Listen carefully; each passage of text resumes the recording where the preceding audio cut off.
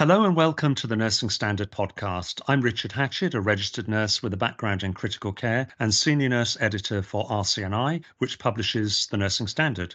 In this episode, we're looking at early warning scores as a way of helping us to assess and care for the deteriorating patient in a timely way. And I'm joined by Andy Parry, who is a senior lecturer at Cardiff University with a background in critical care and anaesthetics, and who regularly teaches on early warning scores. So welcome, Andy.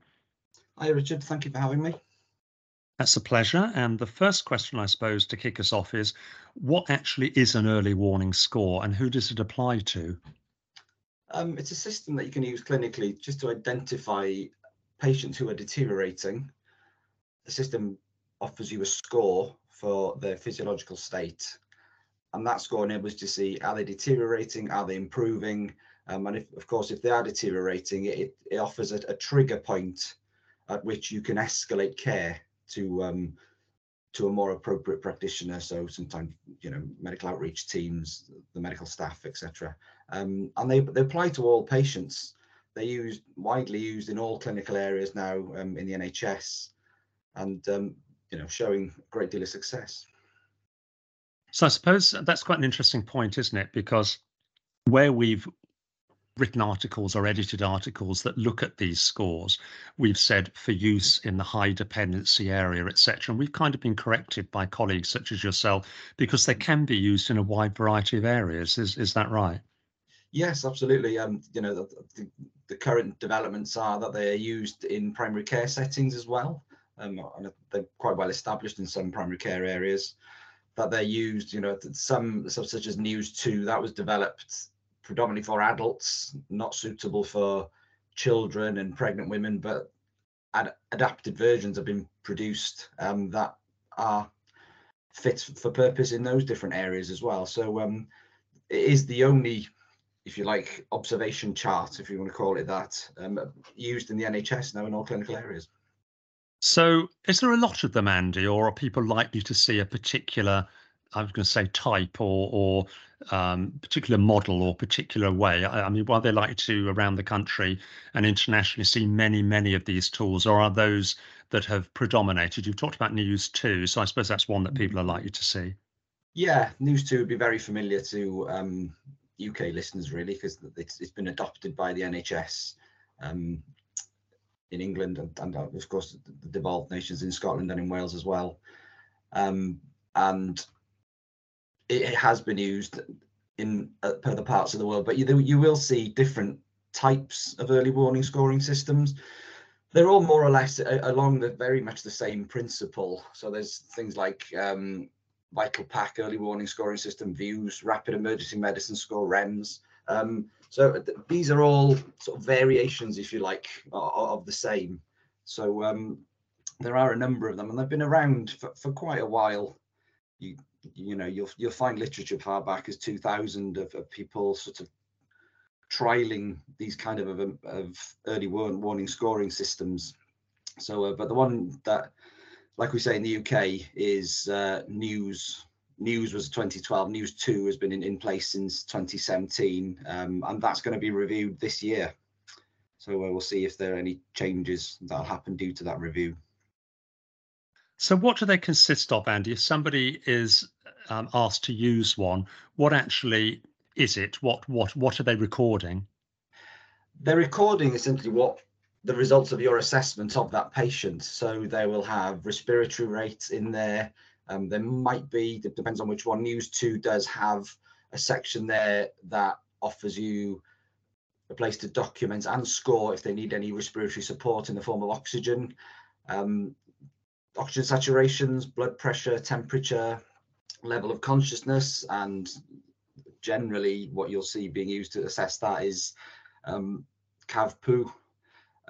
Some areas will have some modifications to them, so some of them might include a pain scale as well. So but roughly they're all very much along an ABCDE kind of route, if you like, so you can document the results of that. So you can develop trends and see if the score is going up or down or staying the same, or if you undertake any interventions such as giving fluid or indeed starting oxygen, you can see if that has improved the picture. So essentially it's like an OBS chart, really. So when you just a couple of things there, ultimately you're going to get a score. So you're as you tick certain boxes, it's adding up and you get a score at the end. Is that right? Yeah, that's it. Yeah, so it gives you, it sort of risk stratifies the patient. So low risk would be deemed sort of 0 to 4, if you like. Hmm. Scores of 5 to 6 would be a medium sort of risk that might trigger you to refer that patient to someone more senior in the department, so that they might want to review them. A score of 7 or above is an immediate trigger for escalation of care, really. So, each section you can score up to a 3 or a 4, but it's the aggregate score that matters the most. That's the thing that's most sensitive. So what is the total score from it when you total them up from every section? So and that they've been shown to be quite sensitive and specific to acute deterioration. So that's how they sort of work. You got to you got to be able to add up a bit to use them. I suppose the other thing, Andy, as well as you were saying, a couple of things there, just to clarify for those who might be new to this, it's useful in terms of trends. So you might not escalate at that particular point. You might inform somebody, but you might not escalate the care. But you're keeping an eye, and you might do another early warning score and see where you're going. So trends, it's helpful in trends as well as to where this patient is going in terms of their clinical status. Absolutely, yeah. The guidelines are that when a patient is admitted, that they are immediately assessed using an early warning scoring system, so you know what your baseline is and where they're going. And identifying deterioration is part of a series of assessments. It's not just one. You might see somebody who's acutely ill and they might score high, but you want to see how is that situation developing, if you like. So that series of assessments that helps you develop those trends is super important, so you can take action when you need to, and also see that your interventions are making a difference, hopefully.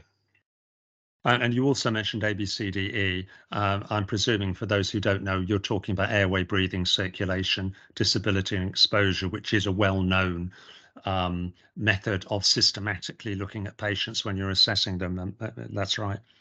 Yeah, because that is essentially that is the assessment. The early warning scoring system, say News 2, for instance, is where you document the results of that assessment. So, competence in carrying out that ABCDE assessment is paramount, really, because if you don't do a thorough assessment, the score will be meaningless because it's not going to be accurate. So, and we know from some studies that there are some issues with one of the major sort of victims of that, if you like, is the respiratory rate. That is often done inaccurately. Things are improving on that front, but there are the Royal College of Physicians are, which is where News 2 came from, are very much advocating for some sort of practical system in order to counter respiratory rate accurately. So it has to be done correctly, and then also calculating what the total score is. There are studies also saying that scores are artificially low. So when they're independently verified, the score is actually higher than the one that's been documented. And that sometimes the calculation is incorrect as well. So the adding up of the different scores from each, from breathing, circulation, etc., is incorrect. So, they've got to be used correctly, and you have to do that assessment thoroughly and systematically. I mean, the respiratory rate is an interesting one because that's been known for some time, hasn't it, Andy, that a rising respiratory rate can be an early warning sign to a catastrophic event like cardiac arrest. Yeah, it's the first thing that will change. It will change rapidly. It will change quicker than a blood pressure will. The blood pressure does take some time to drop, if you like, if that's what it's going to do, or indeed increase, because pulse will compensate for a while to try and force a contractility of the heart, just to try and maintain a normal blood pressure. But the respiratory rate is a very, very sensitive indicator of deterioration. So it should never, ever be seen as sort of less important than any of the others, really. So it really needs to be counted. And the news chart offers you an opportunity to note the rate of breathing, but it doesn't offer you the opportunity to assess the work of breathing, any additional sounds that you might hear, any wheezing, any crackles, that kind of thing. So that assessment is hugely important, and it's sort of, so the early warning scoring system is a place to document it and to help that interpretation of the situation as well. So they both must go hand in hand, really. You've touched a little bit on this. I was going to say to you, why were they developed? Because you've touched on some of the problems with actually using the tool, which you kind of don't think about really until you start using the tool. But what was the problem that was occurring that needed these tools? Were some people being referred and others not, or people being referred late, or were we not picking up deteriorating patients in a timely manner? Yeah, all of the above, really, Richard. Is that there were known avoidable situations of deterioration and death, avoidable admissions into intensive care as well. So the aim was to try and deal with that, to try and address that issue. And I mean, if you think, News, first iteration of News came out in 2012. There are NC pods and National Confidential Inquiry into Perioperative Deaths. A range of reports by them. So one as far back as 2005 called An Acute Problem, highlighting the fact that patients weren't properly assessed, escalation was delayed, escalation to the wrong person, because it's important, if you escalate to the right person. So if they've got an airway problem, obviously you'll need an anaesthetist, etc., that kind of stuff. Back in 2012, again by NC Pod, A Time to Intervene was another report that sort of said the same stuff as the Acute Problem report. But sort of interestingly, back in the 1970s, Patricia Benner and people who have done any sort of preceptorship type course may well have come across the Benner scale of competence. Her PhD, which is where that scale of competence came out of, but one chapter in her PhD discusses a deteriorating patient, and it was a nurse. There were no early warning scoring systems back then, and it was a nurse with dogged determination to get this patient's care escalated. That meant the difference between that one patient. This has been a long-standing issue. That is, News or early warning scoring systems is working to address. But News 2 in the UK, that came out of recommendations from the Royal College of Physicians when their acute medicine task force back in 2007 produced a report that was called Acute Medical Care, the right person in the right setting, first time. So all the things that those patients who are deteriorating need, really. And their recommendation was that an early warning scoring system be developed as quick as possible back then for the UK, and that sort of resulted in the development of News and then its adoption across the NHS. So I presume you've touched on the fact that they are evidence-based. I presume the question is they are increasingly evidence-based because they're doing reviews all the time. But I presume they're based on the fact. I mean, the question I suppose is, how did they score the certain factors? And you've touched on the fact that respiratory rate is a sensitive indicator. Therefore, I presume it has a particular score. But there's more and more evidence supporting their use. Yeah, absolutely. There's, you're spoiled for choice for studies, really, over the years. So, like I said, one of the first that you'll find in 2000 was, somebody piloting this kind of system. But the News scoring system, and indeed all the others we mentioned earlier, have all been extensively researched because the intention is that we get a system that is sensitive to deterioration and is quite specific in picking up what is specifically going wrong. Is it a cardiac problem, etc.? Is it a respiratory problem?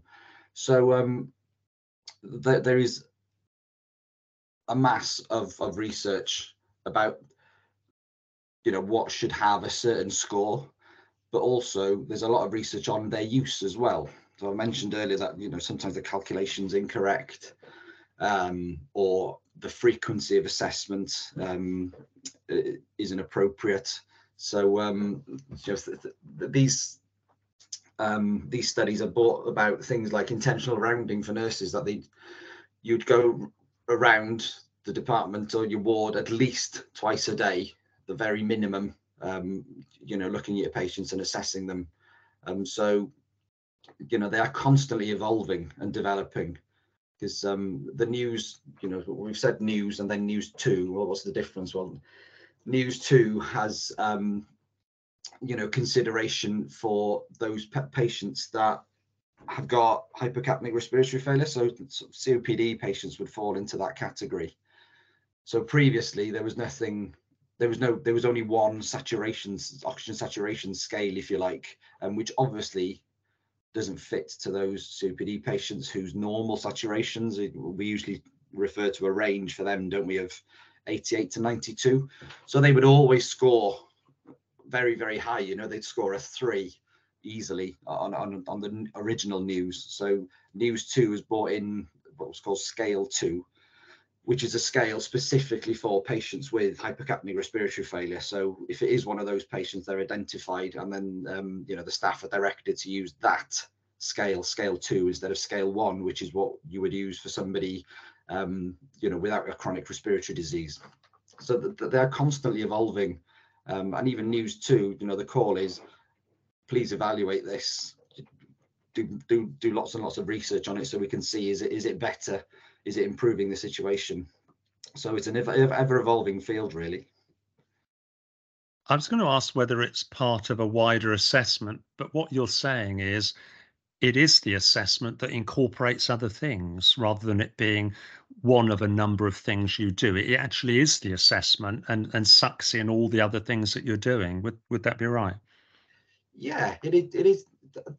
Yes and no to it all, really, Richard. It's, it is part of that assessment. It will give you a score. So if you are concerned about a patient and you can't quite put your finger on what's going on, it'll give you a score and tell you, okay, trigger an escalation. But it's also something that should be used with clinical judgment. That some patients will compensate really well. Elderly patients won't compensate as well than young patients, but you can have somebody who is very, very unwell, but they won't score that highly because they're compensating. So you do need to use it with clinical judgment, with good levels of knowledge of physiology and pathophysiology, and a high degree of competence in carrying out an ABCDE assessment as well. But like I said earlier, there's nowhere on that chart to document work of breathing, peripheral temperature, things like urine output. I know a fluid balance chart is something you would pick up to help you with that. But all these things are part of that suite of assessments you need to do.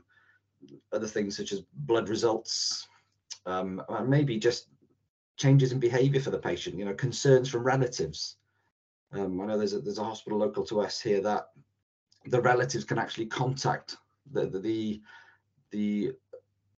outreach team if they're concerned about their relative, because they're very good at judging. My mum and my dad, or whoever's in hospital, they're not quite themselves. So that should also be taken into account when assessing somebody. And might trigger you to do an ABCD assessment and then document it on a news chart. So it isn't a standalone thing, but it has improved an area of assessment for us. So, as a final point, I suppose, what is the future direction? Where are these being developed? I was thinking, actually, reading something on AI this morning. I'm wondering if those things are coming. And I just wonder where it's all going. Yeah, I mean, who knows? I mean, AI is it's an exciting and scary place, maybe. I don't know which direction that would go. But for these, I mean, adoption onto digital platforms is one thing. You can get apps now where you would enter the patient's results into that app, and that would calculate the score for you and direct you, trigger escalation. There's still also a need to educate staff in using these early warning scoring systems accurately, because that lack of accuracy, you may well miss a patient that's deteriorating. So missing the whole point of it, really. But education, as always, Richard, is something that's needed. So staff should really be going on courses such as resus counsel courses, immediate life support, advanced life support if the clinical area requires that, or other programs like Alert. So I know we teach it at the university for students, and that is all about identifying deteriorating patients. So there is a definite move towards educating staff in assessment and using early warning scoring systems. And we've seen, the fairly recent NMC proficiencies for undergrad, that there's really a push to support students in developing those systematic assessment skills and those system-based assessment skills, so they can pick up deterioration in patients, because nurses are with their patients throughout their shift. So it is our role to identify deterioration and escalate appropriately.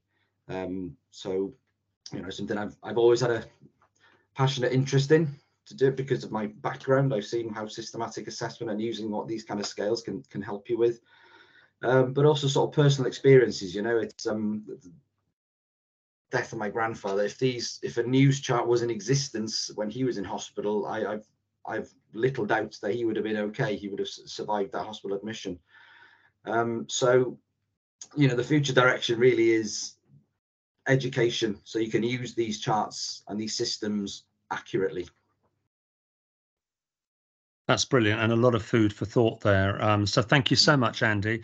And just to let everybody know, all resources connected to this episode of the show can be found at rcni.com/podcast. Thank you for listening, and thank you, Andy. Thank you very much, Richard.